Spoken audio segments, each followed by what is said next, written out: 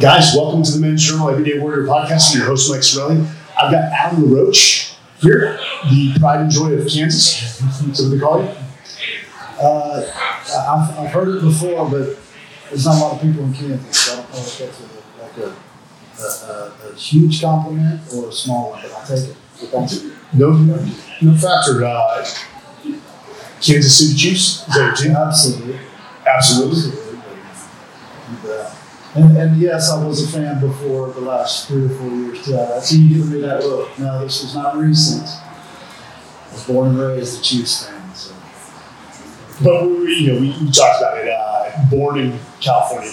Your dad was the Angels, so you were in Orange County. Yep. My dad was out there in '79. I was born there, and again, I say born there. I was born there. I lived there about 6 months. Yeah. And we moved back to Kansas where my mom was from. So.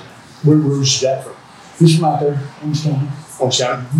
But you didn't want to stay in California? Or your mom, such? He was a smart man. Yeah. That was my mom's decision. Yeah. We laid down our foundation, and it was Kansas. So Kansas is not bad. Thankful for that.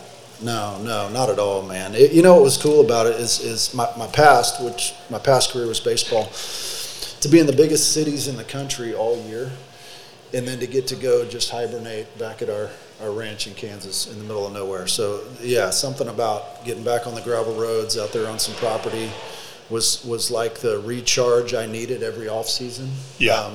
To get ready to go into another season. You like city life? I've never been a big city guy. In Austin, UC is not like a big city. It's hard for me. Yeah. I would do the New Yorks and LAs, and some of those were really tough. Fortunately, we were there for like 3 or 4 days at a time. So we'd come into town, we'd have a 3 or 4 game series, and just when you're ready to go drive off a bridge, we were out of town and on to the next place. So fortunately, I got to play in some really cool places, and even big cities that I played in, like DC, I would stay outside of the city enough, 20, 30 miles out. In Virginia. And we stayed in Virginia. Yeah. In that instance. So it was great. So you kind of forget that you live, right next to a big city. So Fort Scott, right? Mm-hmm. That's where you were born? Yeah. How big, what was the population size there? Small. 7,000 maybe? Yeah, that's small. 7,500. Did you guys have some land? Yeah, we got a little bit. Yeah. Yeah, it was actually my wife's land. And funny story, and I'm going to give you the short version, but we started dating when I was a sophomore in high school, and her grandpa owned some of the best deer hunting ground in our county, but nobody was allowed to hunt on it. So that's exactly what I started looking into that. Like, okay, what do I have to do to be able to hunt on this prime ground in Bourbon County? And then I heard they had a daughter in high school that happened to be smoking hot. I was like, man, if I'm dating her, I get access to this property. And that was back in 1996, and we've been married ever since, and a couple kids. And Did you end up hunting on the land? Absolutely. You got rights? Yeah. Absolutely, I did. Yep. So it worked out all the way around. I don't know if she would say the same, but for me, it worked out all the way around. Yeah. So you and your wife have been together for close to 28 years now. 25. 25? 26 years or something now, yeah. We started dating when I was a sophomore in high school. And yeah, what was she? Sophomore as well? Senior? She was a senior. Yeah. You went up. I did. You went up. I sure did, yeah. Good on you. Well, dude, that's a long time ago. That is commitment for sure. Cool. It's been awesome. Yeah. Yeah, she's a sweetheart. And you're a freaking grandfather at the age of 43. Grandpa. Yes, this has got to be recent. I'm a grandpa. I got a 7-month-old grandbaby with a 21-year-old son who's married and playing junior college ball. No kidding. And she's in nursing school, and they're navigating raising a kid. So, yeah. Yeah. Good, interesting. Man. So, from what I've read, you had a very faith-based, Christian-based upbringing. Folks were... Yeah, I did, man. My parents, and back then, that's when the only reason you went to church is because your parents made you go to church. Yes. And made you go to the Wednesday night Bible study and all the annoying stuff. And man, the older I got and got more and more, actually when I got into pro ball, I kind of look back and wondered why we did all that, and just started digging into it a little more, and had some pretty neat life experiences from there moving forward. So now, since then, I'm all in. And although I wasn't a big fan growing up, I'm glad my parents made that a priority for my brothers and I. Yeah, I don't think any kid ever says they love going to church. I haven't found one yet. Yeah. I grew up Catholic, and we were at the 9:30 every Sunday. Hey, put your smile on, dress up, and try not to get smacked by your mom in the middle of the service. Not fun. Been there. I don't know about you, but the Roman Catholic priests, I've never heard a sermon that's delivered that's been interesting. They just start talking about scripture, and they never brought it back to relevancy for those living. Really? So it always fell deaf on me. But I did go to a Jesuit high school. Okay. And those guys had a different way. I mean, they're all scholars, priests, but did enjoy that education. So, your brother is younger or older? Both. Yeah, so I'm the middle of You're the middle. three of us. Mm-hmm. Yep, so I got an older brother. Which is Andy? Jeff. Yep. Jeff's my older brother. And he played some pro ball. He never made it to the big leagues, but he played with the Marlins and Rockies for a little while. And then my little brother played in the major leagues for 6-7 years, I think. 7-8 years, something like that. And we got to play together in Pittsburgh. So no kidding. That was a terrible team. I don't even know what our record. We were awful, but we had a blast. And man, I got to play first base and look across the infield every night with my brother playing third base. And yeah, that was a special summer. So your folks were just in heaven. It was cool, man. My dad played, and I always say like kind of half-assed joking that we were too stupid to play anything else, or to do anything else. So it was kind of like baseball or nothing.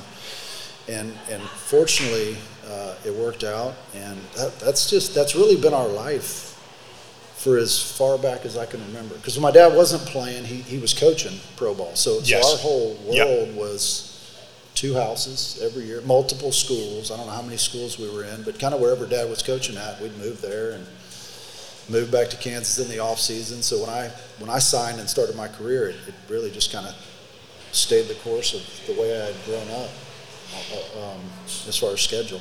Baseball wasn't pushed on you guys. It was a passion for the family. No, it wasn't. And that's one thing. I mean, there's a ton of reasons why I love my dad, but one of them was he never pushed it on us. I remember when I was 17 or 18, him coming to me and say, "Hey, if you want to give this a go, if you really want to do this, let me know, and we'll do what I think you need to do to be prepared for it." And obviously I said, yeah, let's rock and roll. But up until then, no, he was great on go play football, go play basketball, go play as many sports as you can, continue to fish and hunt, and just never really pushed baseball. So it's interesting, guys that play at the highest level, in my experience, understand that a lot more than coaches or parents that have never been there that think that is the mentality of guys that played at the highest level. Yeah. You know what I mean? So it's a little bit crossed up. But I'm glad my dad viewed it the way he did. That's when you look at I'll use the word dynasties, these certain families that just continue to play pro. I mean, do you feel you guys had an innate ability, or was it that you just drove home the fundamentals and it was just practice all the time? Well, I think it's a little bit of everything. Obviously, there has to be some God-given talent there. And there's a work ethic there that goes along with making it. But there's also a little bit of and that's where I'm proud to have ADD, because I have a very short-term memory. And man, baseball is absolutely a game of failure, especially if you're a hitter. So most of my career was me sucking, me failing. And if you let that get to you, which I did, there was times where it would absolutely sink in. But if you really let that get to you, it's going to affect. I played with a lot of guys that were way, way better, and I mean this, way better than me talent-wise, but could not get out of their own way mentally to just go play, So I'm glad that I had a short-term memory and could go 0 for 4 with 4 strikeouts and forget about it the next night when I got to go back out there and, face a major league pitcher. So That is unique to baseball. Slumps in other sports, but there's something about baseball where they, like, if somebody's just having a bad streak, they really, really hone in on that in the numbers. Man, you don't see that in the NFL or the NBA as prevalent as you guys. Yeah. Yeah, I don't know why that is, but I do remember vividly the difference in getting in the box feeling good and feeling confident versus getting in the batter's box knowing that you've had a I'm shit. striking out. Yeah. I have absolutely no chance here. And I had thousands of those at bats. And you just try to put the face on like you're confident and you feel like something good's going to happen, but deep down you know this is going to be bad. And it's just amazing how fast that can happen. So, man, and I don't know if you golf at all, but between golf and baseball, I don't know what's mentally harder to be, like, really good at between those two, because you can get domed up so fast. Yeah, it's refreshing to hear you say that, where people look at you guys at that level and think that, it's just all mindset and that, hey, you're going to knock it out of the park every time. All the time. Yeah. Oh, my gosh. Couldn't be further from the truth. Yeah. Yeah. So, high school, and then you went to junior college. Yeah.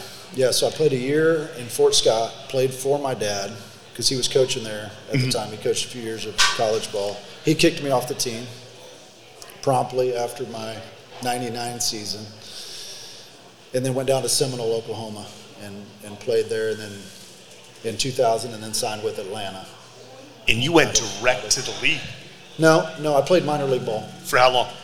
I was there about 3 years. 3 years? Yeah. So I played rookie ball, Danville, Virginia. You just kind of work your way up. Myrtle Beach, Greenville. Which one did you like the most? Myrtle? Yeah. Myrtle Beach that's tough to beat. That's like a major league city in a small compact. Yeah. So yeah, it was pretty cool. Well, Myrtle Beach is known for nothing else than being a big party. You can get a lot of trouble there. Yeah. You can. Fortunately, I was married then, which saved me from a lot of heartache. So she's following you. Beach. Yeah. Yeah. And man, back then we would make, I think my paychecks in the minor leagues were, I think they were like $400 every 2 weeks. Not and great. We'd have poker night or something. You'd lose half of that quickly. So you're basically living off a couple hundred. $100 a week was our minor league salary. So yeah, I was living off my wife for the first few years, but I just kept telling her, I'm telling you, I'm going to get there one day, and we'll be able to switch roles, and I'll actually be able to take care of you like a man should. And fortunately, it worked out. Did you put that to the test though? Years 2, 3, she's like, hey, are things going to change? Yeah. What are we? When is this coming now? Yeah. I said, hey, just be patient. We'll get there. Did she ever question whether you're heading down there, or did she support you in your dream, your goal? You know what? I don't know that she cared deep down either way. I mean, she's awesome. So, and you guys are young. Of course, she wanted me to play Major League Ball because it was my dream to play Major League Ball. You know what I mean? Not necessarily so she could just be a stay-at-home mom and do her thing. So, and I mean that. Like, that was, I think that was way down on her priority list. But, yeah, we've been with her the whole time. That's a good woman right there. She's a great one. I tell you.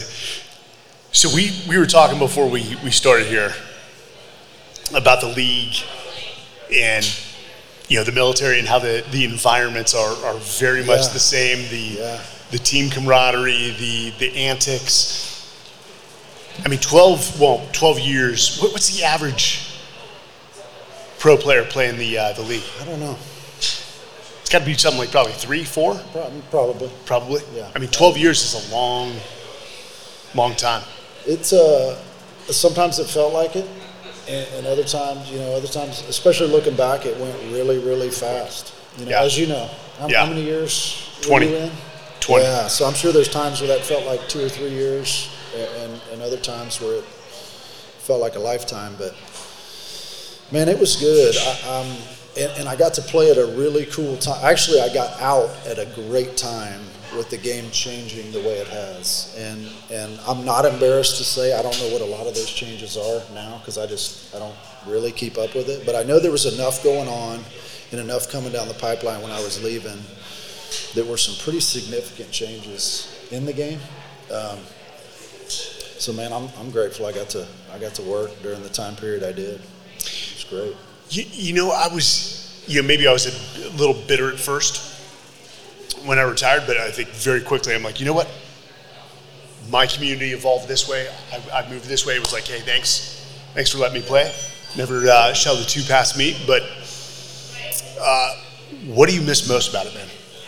What do you miss most about playing? I think probably the same thing you guys do, and that's just the community and the brotherhood. Boys. Yeah, the guys.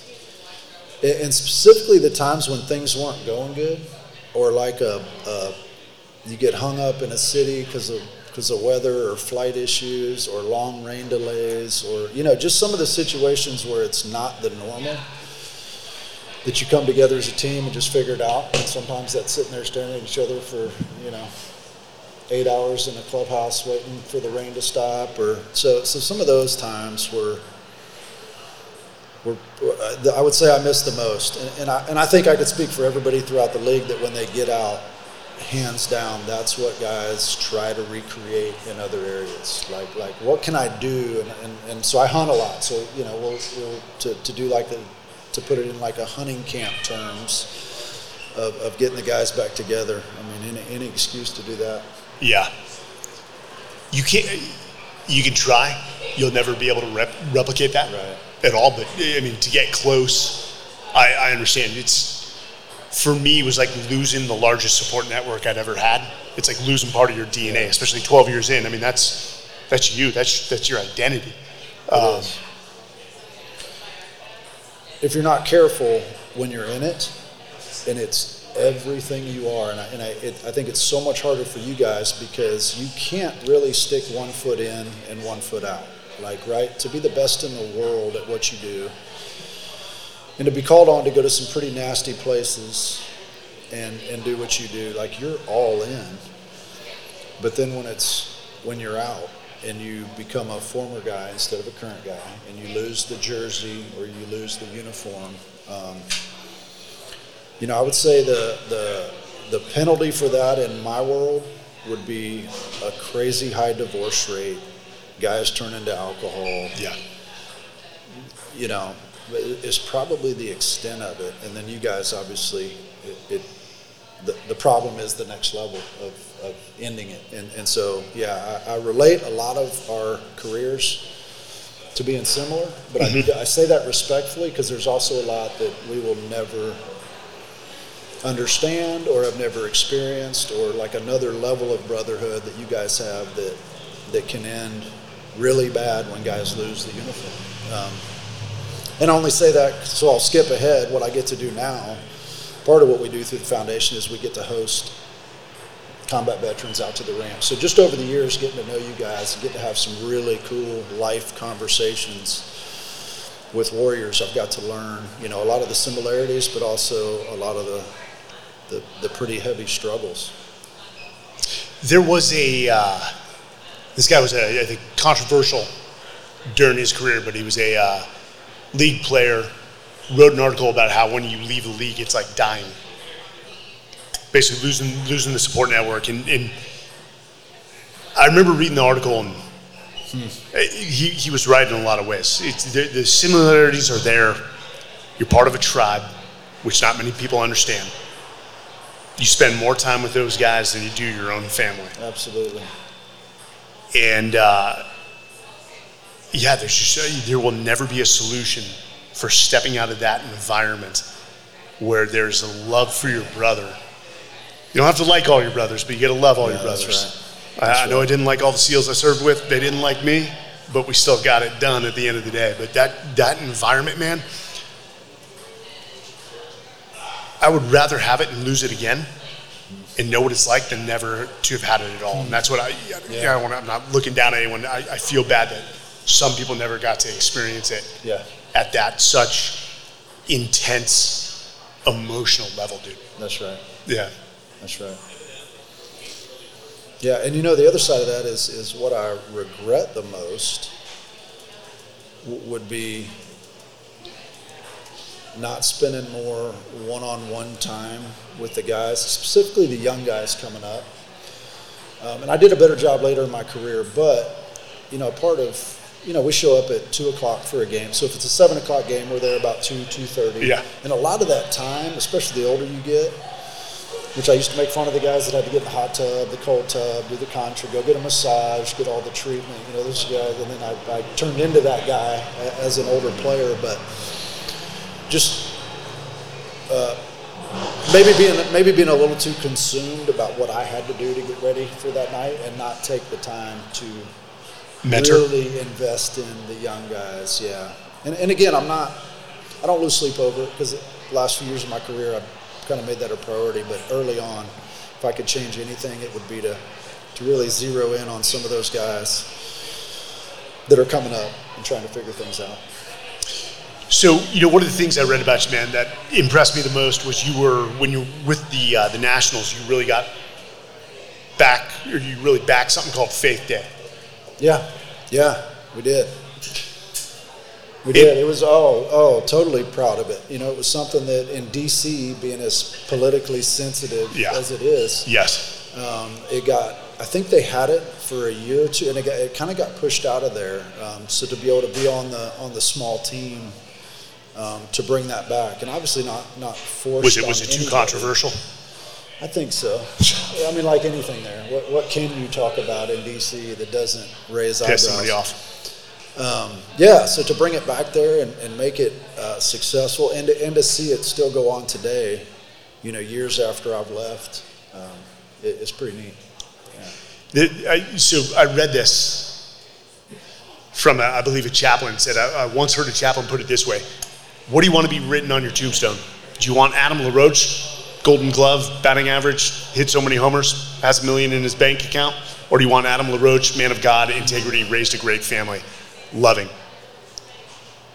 Yeah, man, I go ahead. No, I remember a chaplain asking us that one time, a small group of us, and he just kind of did a survey and said, seriously, when you guys die, what do you want to be remembered for? And the way he put it, just so black and white, was, do you want to be known for your like you said, your bank account, your stats, your accolades, the amount of friends you had, or your status? And I mean, that's pretty easy. I think believer or non-believer, that's kind of like, no, I mean, that doesn't, I don't think that's going to be attractive then. So he just kind of got us all thinking about, well, what do you want to be remembered by? And as we all started to think on it, he said, okay, well, wouldn't it make sense if that's what you want to be remembered by, that's what you would be focusing on right now to be remembered by? And so, I've never forgot that. I thought that was a really good kind of litmus test of where are you at in life and where are your priorities. Because if they're on these things that aren't going to be important at the end of your life, should they be as important as we're making them right now? I'm glad you brought that up. Let me ask you this then. How did you balance that? Because I did not balance that, and I ended up in a divorce. Yeah. I mean, you got to be a statistical anomaly. Oh man, and trust me, I made so many bad decisions, and I screwed up so many different ways. That was one thing we did right. You and your wife? It stayed together. Yeah. It's just grinded it out. Because don't get me wrong, 22 years, I guess now, I've been married, and all those weren't awesome. They weren't totally flawless with no ups, they never are, with no downs in them. So the balancing of it, I think, was believing and knowing that I'm here for a way bigger purpose than to be a baseball player or make a bunch of money or win a World Series or and biblically, as a believer, I'm confident we're here to do two things. And I think Jesus really simplifies the Bible for idiots like me and says, hey, do this. Love me, love each other. Love people, love God, and you'll be all right. So it really did kind of shift my mindset throughout my career to not take baseball as serious, to not think every game, every at-bat was the end of the world, and really kind of set up for, in 2016 when I left, made that decision really easy. And this is regarding your son Yeah. being told he couldn't come down. Yeah, and that was part of it. That was a big part of it. So Was the fun meter pegged? Was the fun meter pegged, as we said? No. Was it no? Honestly, I was fired up that spring to go play, and I had no intention of retiring. I was under contract. Yep. Which was a lot of money. Which, by the way, we're completely overpaid to get to go play a game. So thank you guys for allowing us to be able to go do that. But I was under contract and ready to go, and it's a difficult one with my son because I get it that it's not normal to be able to take your son to work. I was fortunate the 3 years before that where he was kind of an employee of the team. So he was like a clubby bat boy, I guess support guy. You know, he would shine shoes, shag balls, wash cars, like whatever guys needed him to do. And then going into that season, they had a change of policy, and they upped the age of kids being allowed in the clubhouse. And he fell underneath that, so they just said he was going to be out this year. And if I rewind that a little bit, the off season before, I went to Thailand with a guy that I had met and got introduced to the counter-sex trafficking world and saw some of the darkest evil I could ever imagine over there in Southeast Asia. So I was already coming in to that spring training thinking, man, am I really going to go play a game right now when I know all this stuff that's going on that I feel like we can affect? And so I was already going in with kind of in a weird mindset, but still planning on playing with no intention of retiring. And then the whole thing with Drake, with my son, just was kind of that was where God was saying it's time. Like he made it very obvious there that okay, it's time to take it back to the ranch. Let me back up there because sequentially, what did you see over there?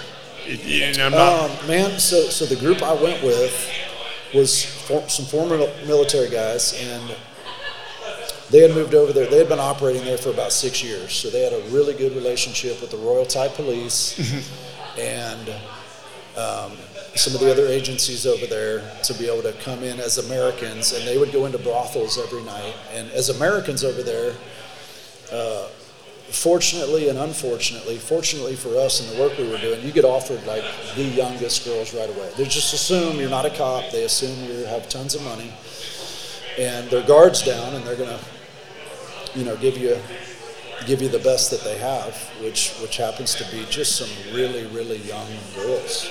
And so I got introduced to just a disgusting world that I didn't know existed. And it was a couple weeks that we were over there, but just enough to know, like, man, we're effective here, and what we're doing is actually working, because we got to watch with our intel. We got to watch what the feds there would do with that, and how serious they took it, but also how hard it was for them to combat without our help. So, and don't get me wrong, we're not there's a lot of organizations over there doing this, doing awesome work. I just was a part of one.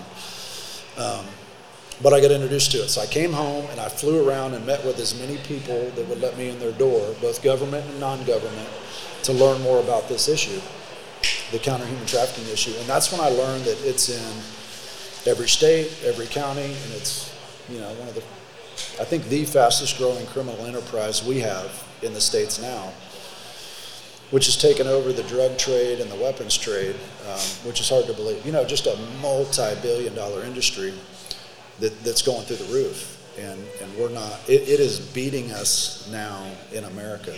So, not to be crude, but there's repeatability. Yeah, you can only sell a gun once. That's right. To somebody, you can only sell drugs once to somebody. That's exactly right. So over there, would you guys act as if you're coming in to engage? Yeah. And then what was the youngest girl you guys ran into? Man. Is having to act like a dirtbag for a little bit for the greater good? We saw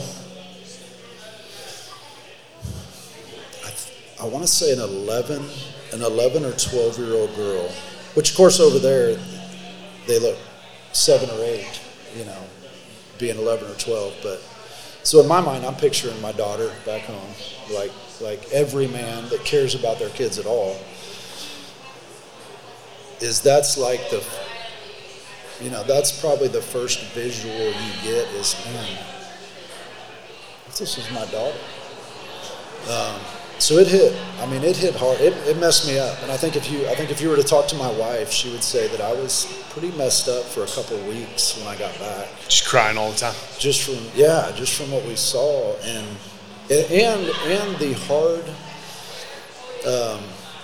the hard spot I was in with wanting to be home with my wife and kids, and you can probably relate, but also I did not want to leave Thailand. Yeah. I mean, I was ready to send for the family and say, hey, we're moving here. We're going to be here for the next 30 years, period. So it was pretty tough to leave there, and even tougher to not go right back, knowing that we could, directly affect something. But yeah, man, really, really young kids. And since then, I've seen the same here, which unfortunately, it's different when it's at home. Not that I don't care about the young girls in Southeast Asia, because I do, I love them. But it's a different feeling when you see somebody that looks just like you from your, right in your area, right in your backyard. It becomes a little more real. So, yeah, that between that and then the situation with Drake, it was a pretty easy decision to step away. But from what it sounds like, it's not like you and your wife had plans, because you planned on playing that season. Yeah. All of a sudden, you look at the GM, you're like, hey, I think it's my time. Yeah. And then from there, you come home. Did your wife know you were going to quit, or did you come home and say? No, she did. I talked to her. I called my manager after that incident where they changed the age. I called up my manager that night. I said, hey, I need to take a day. I'm not going to be in tomorrow. He was awesome. Robin Ventura, I love him. Told him I'm not going to be in tomorrow. I'll be in the next day, and I did. I went in, and on that off day, had some good discussions with friends, former teammates, my dad, and it was pretty obvious that it was time to move on to something more meaningful. So yeah, going back to I got to test what that chaplain had challenged us with what's important to you. And it was neat to be able to test that internally, to say, would I walk away from a lot of money to go do something that I felt was the right thing to do? And so that way, during that off day, that weighed on a lot of the decision was, what is the right thing to do?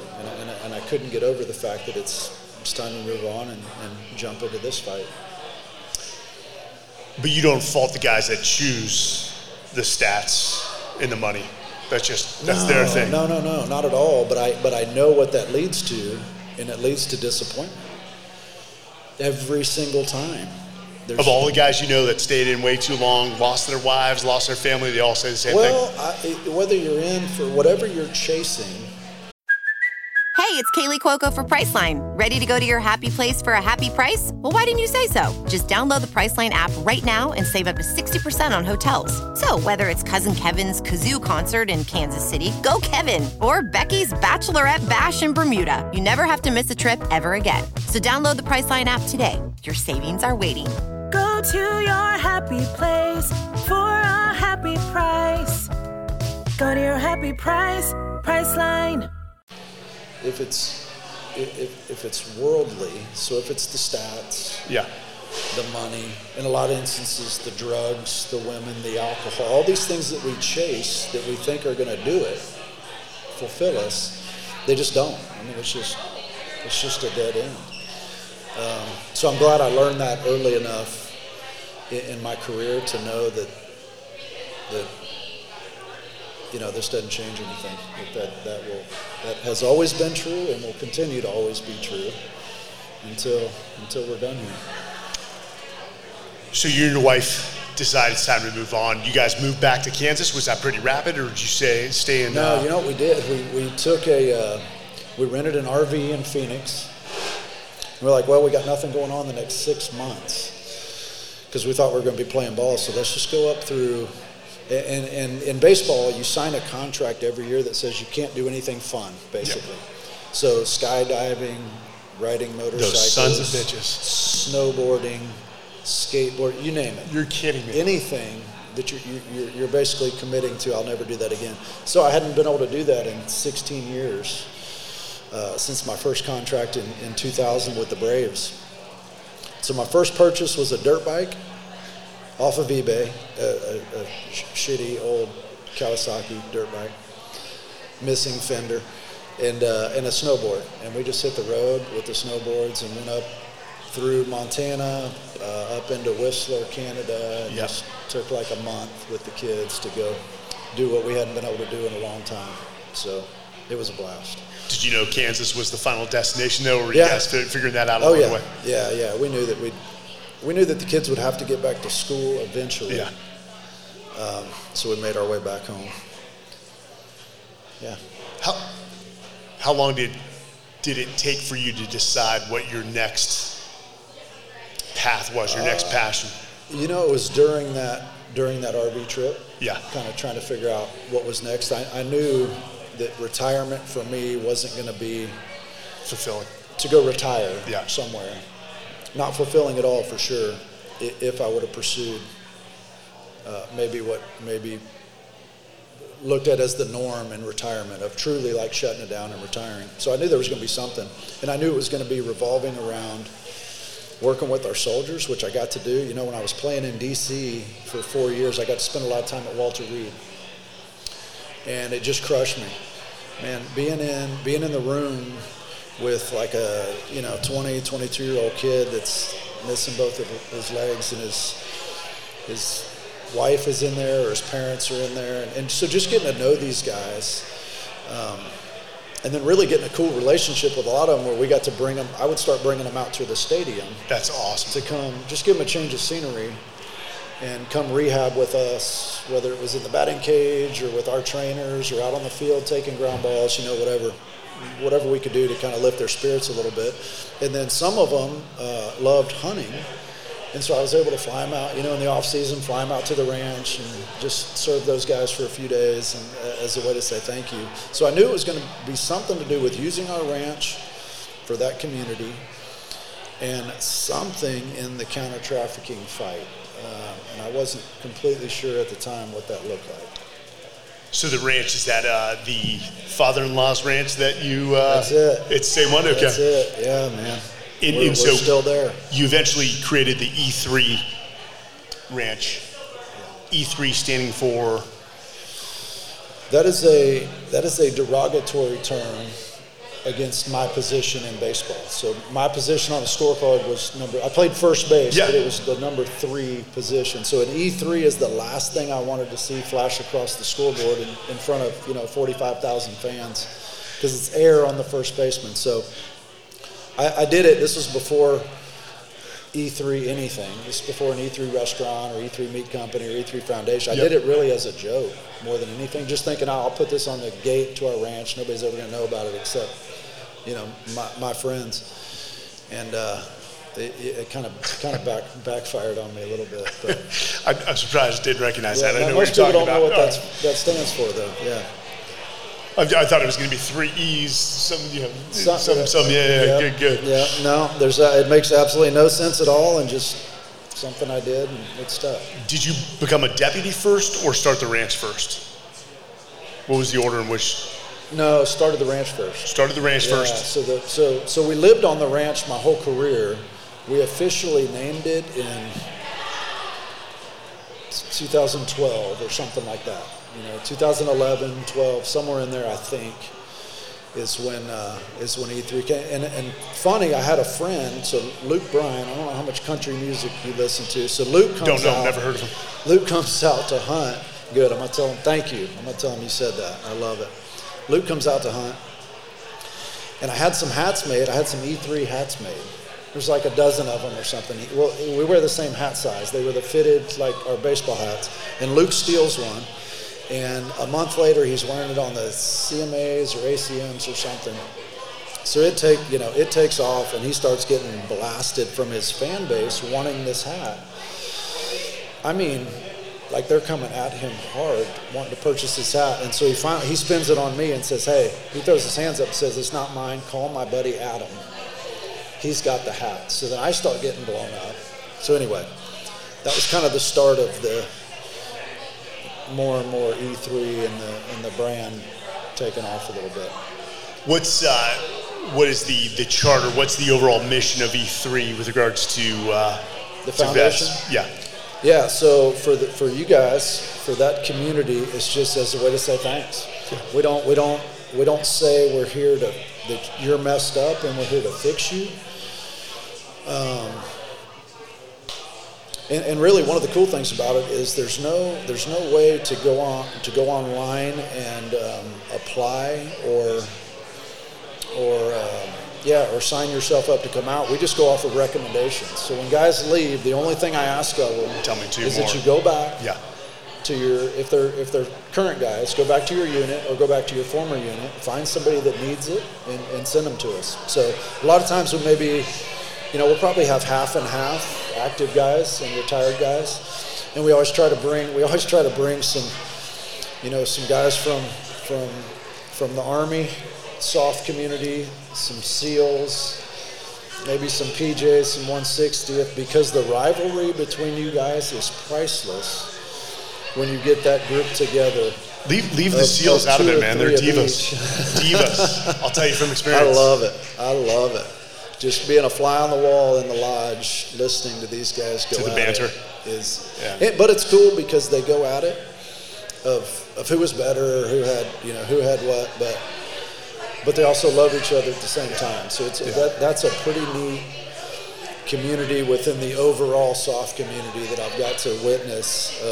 There's a lot of ball busting and making fun of each other, but when it comes down to it, it's another brother like the next guy. So, we do that, and then we do the counter-human trafficking work. So it was quite a few years later when I realized, and we were doing more work in the States, that I realized this is going to be difficult not being commissioned as law enforcement to go attached to some of these groups and work in the U.S. So I went through police academy, became deputized, and then a few years later went through a program with Homeland Security to work with those guys. But the cool part there is, because it's kind of a part-time gig, so I don't really have a schedule with Homeland Security or with our local sheriff's office that I have to hold to because I travel so much.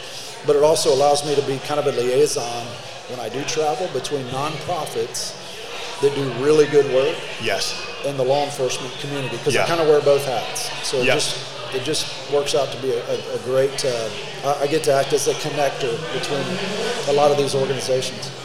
Did I hear that correctly, that the Super Bowl and, like the any championships are some of the biggest human trafficking events as well? Man, it's one of them. Yeah, I'd always heard forever that it was the Super Bowl, and I think it probably still is.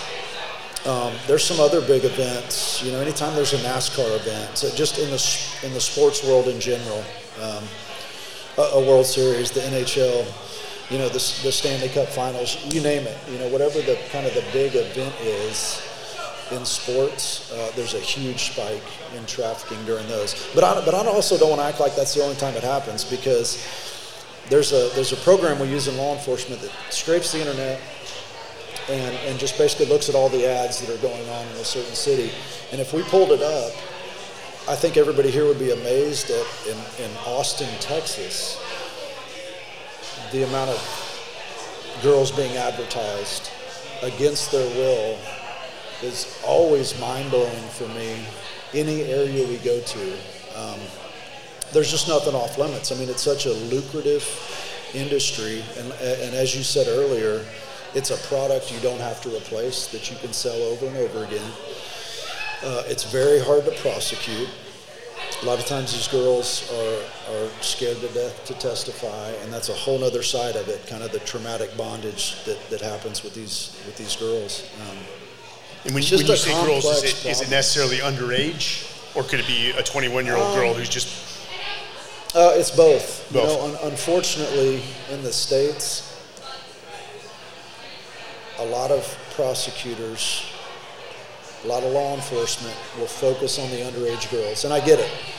I get it. One, it's a lot easier to prosecute, and it's hard for any prosecutor or judge or anybody in that system to deny, going after somebody that's exploiting a minor. But I mean, there's a lot of girls that are in their 30s that have been, trafficked since they were 14 or 15, and they need us to come after them just as much as the 16-year-old. So, yeah, that's a challenging one at times. Maybe you can help me define. So, for human trafficking in the United States, is it homegrown in sense of these are American girls who've been basically taken against their will, or maybe objectified, or the interesting part here, and we do see this in some other countries, but out in the U.S. it's not a lot of like snatch and grab kidnappings. I think that's a fear for a lot of parents, is that trafficking's going through the roof, that there's a lot more kidnappings. It's really not.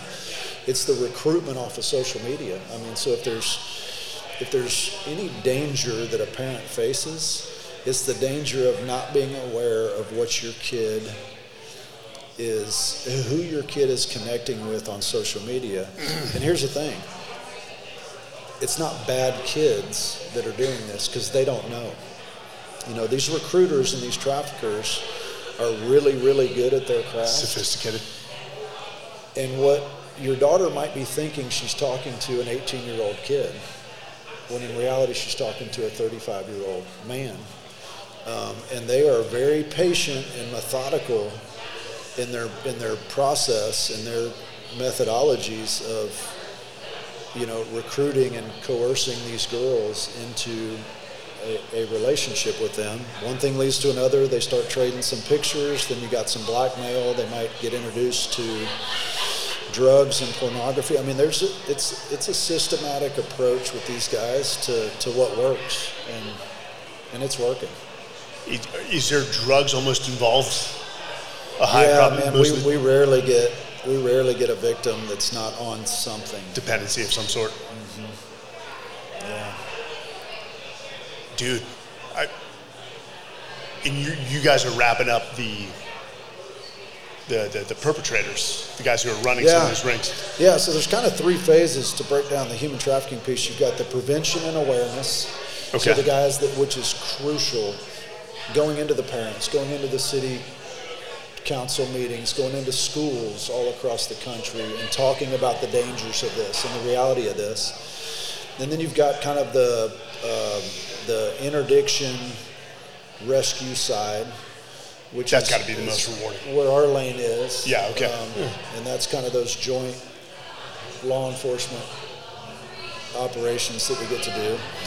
And then the aftercare. So I can't say any one is more important than the other. I know a little bit on the first one and the last one.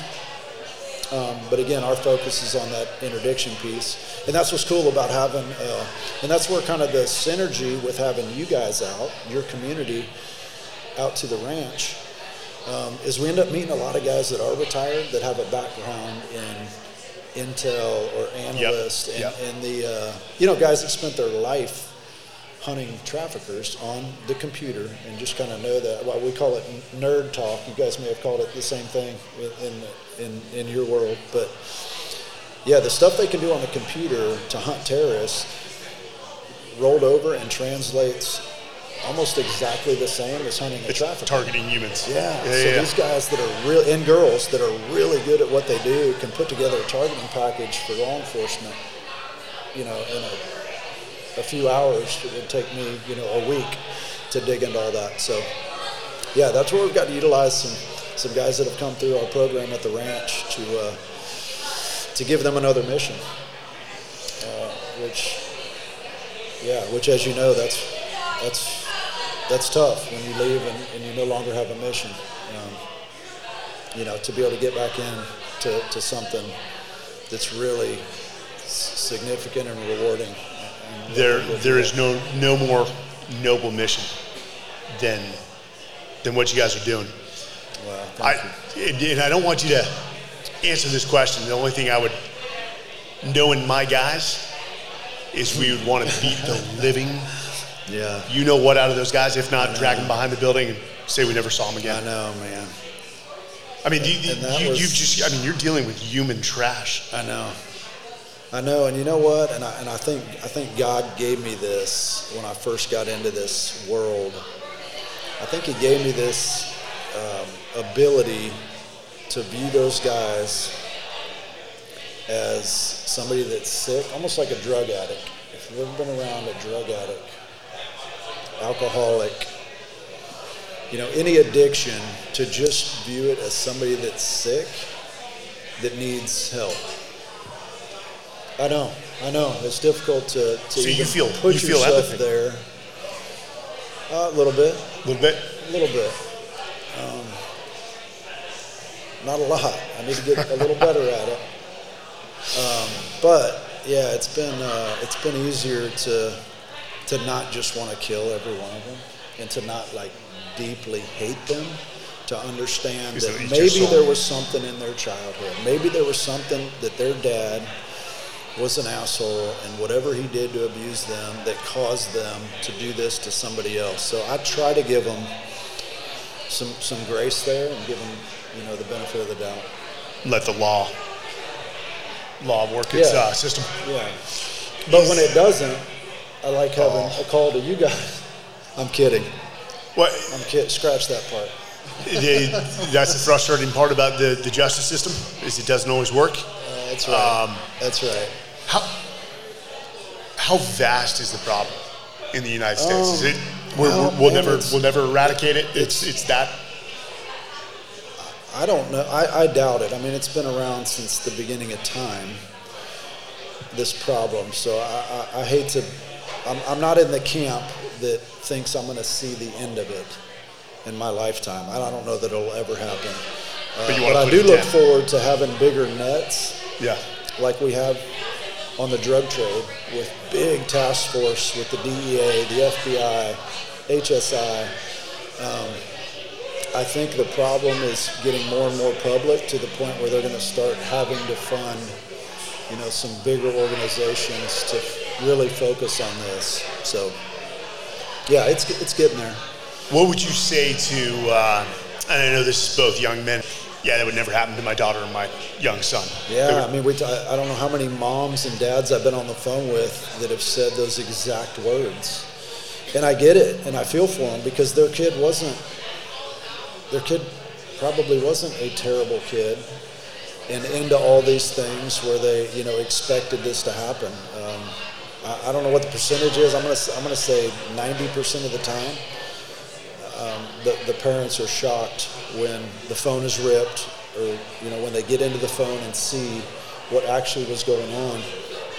They just can't fathom it. So I will say, though, that typically in a family that has a dad that's present, and I don't mean physically present, if your job takes you elsewhere, but I think girls, especially by God's design, when they're born and as they're growing up, attached with a man that is the dad, that is that father figure in their life. So when they don't have that, they seek it elsewhere. They're looking for it. And it will come in the form of another man, whether it's a great dude that really has the best intentions for your daughter, or if it's a predator, is the flip of a coin. But, most of the kids in the States that we see have been in and out of the foster care system, have dropped out of school, have just kind of somehow fallen into the forgotten category. And I would say that's why typically my conversations are with mothers that can't understand and can't fathom this happening, because the dad's not in the picture. So yeah, I think that's on us as men to take it a little more serious with our daughters on, that they're going to seek it elsewhere if they don't get it from us. Well, Adam, I wouldn't wish that on any parent, but I mean, dude, your story alone, where I've got to assume most of your peers don't go into law enforcement post-professional, baseball. They go into business, maybe investing, maybe they have enough money, they just write it out. The fact that you have found this, and this is your calling, and your impact in lives, that I'm absolutely impressed, man. Well, and good on you. Because I'm not doing anything now other than self-seeking crap. I'll tell you what, I do a very small part of kind of the overall effect that we've been able to have, and most of it has come from the military community. And I mean that. And so to get to be around and work with these guys every day, you talk about the ultimate motivator and driver to want to be better and to just not fail and just figure it out does not come from me. And that does not come from baseball. We are spoiled rotten in baseball. Dude, I didn't pack my own bags in baseball. You know what I mean? Like, everything is taken care of. And so that doesn't come from me naturally. I think God put people in my life out of that community to make me way better, challenge me, and help me just kind of lay the framework so they can go do what they do best and teach me how to do it along the way. So yeah, proud to be a part of it. Amen. Well, brother, we end this podcast in a way that allows the audience to potentially take your breadcrumbs to success and maybe apply them to your life. You quite literally grew up in a home with loving parents. I mean, your father was not only a father, but literally a coach. Yeah. So I'm sure he was an ultimate mentor and coach to you and your brothers. Then you go to the professional league for the pro league for 12 years, and then, you're not done. You've seen a lot, you've learned a lot, you've seen a lot of evil.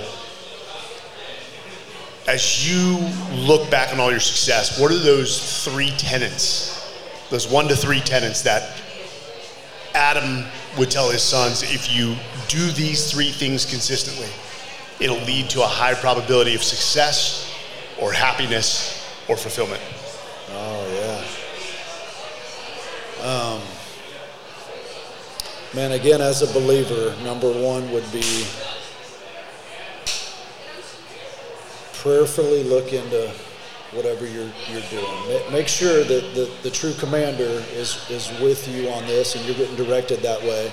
And you may hear something that is not what you want to hear, and you may hear something that looks so foreign to what's right and looks and something that the world is going to laugh at and say you're an idiot and a dumbass for getting involved in that. But listen to it and follow that. And then I would say, as you start down that road, man, bring people along that are not only awesome people that you trust in, but also people that care as much or more about you as they do themselves. Yeah. So really, and I think from experience, just surrounding yourself with good people is such an understatement. I mean, it is absolutely critical in anything that I've ever got done at a high level. Anything I've ever got done and really done it well didn't come from me, because I'm not smart enough to think up a lot of that. And then a third one, we talked about pursuing what God's got for you. Surround yourself with great people. And don't ever be afraid to lead, but maybe have a really good understanding of what a leader is, because in my experience, it has nothing to do with what you say. It has nothing to do with what comes out of your mouth. As a matter of fact, I think that hurts us, those that are in leadership positions, more than anything. And it's about what you do. So I guess the third one is, don't just talk about it, be about it.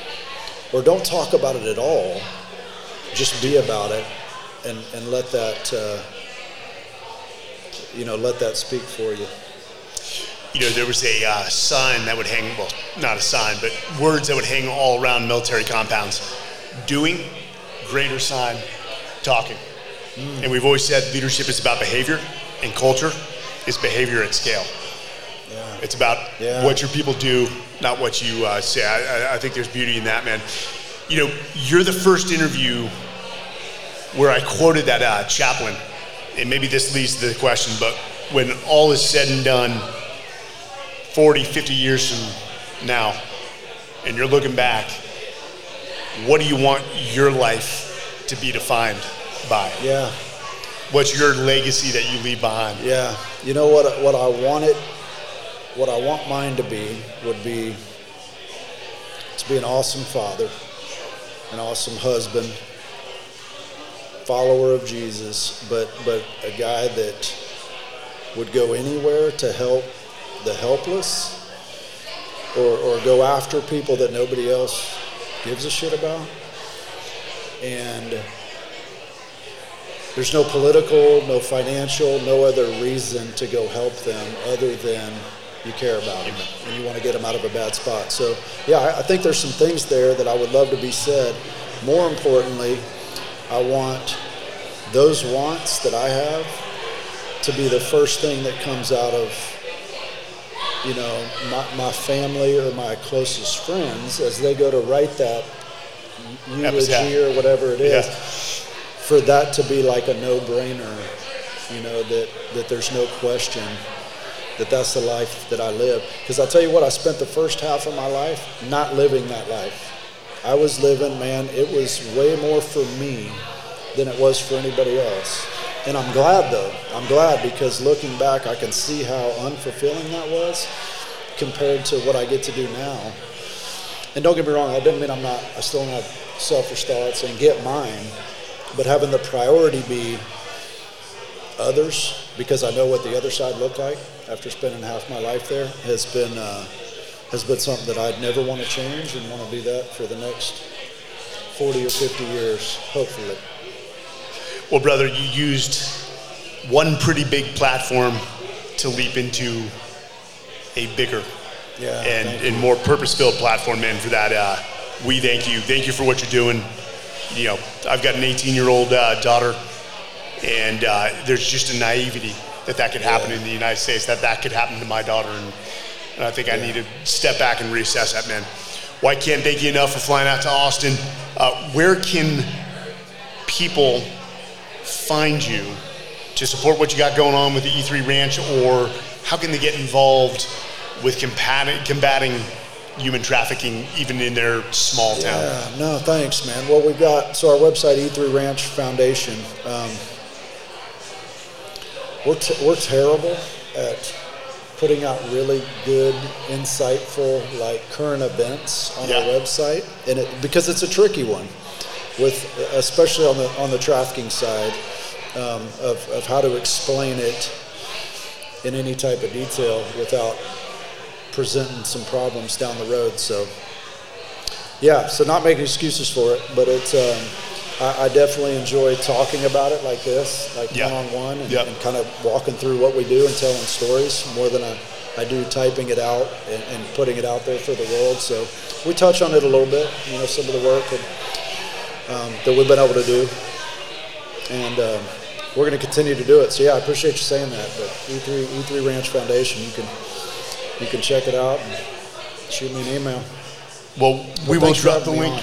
Dude, thank you for coming on, and you know, I love these talks, man. I learned, and for all of you, thank you for joining us. This has been the Men's Journal Everyday Warrior podcast. I'm your host, Mike Sorelli, with Adam LaRoche, and until next time. I can't wait. Thanks, brother.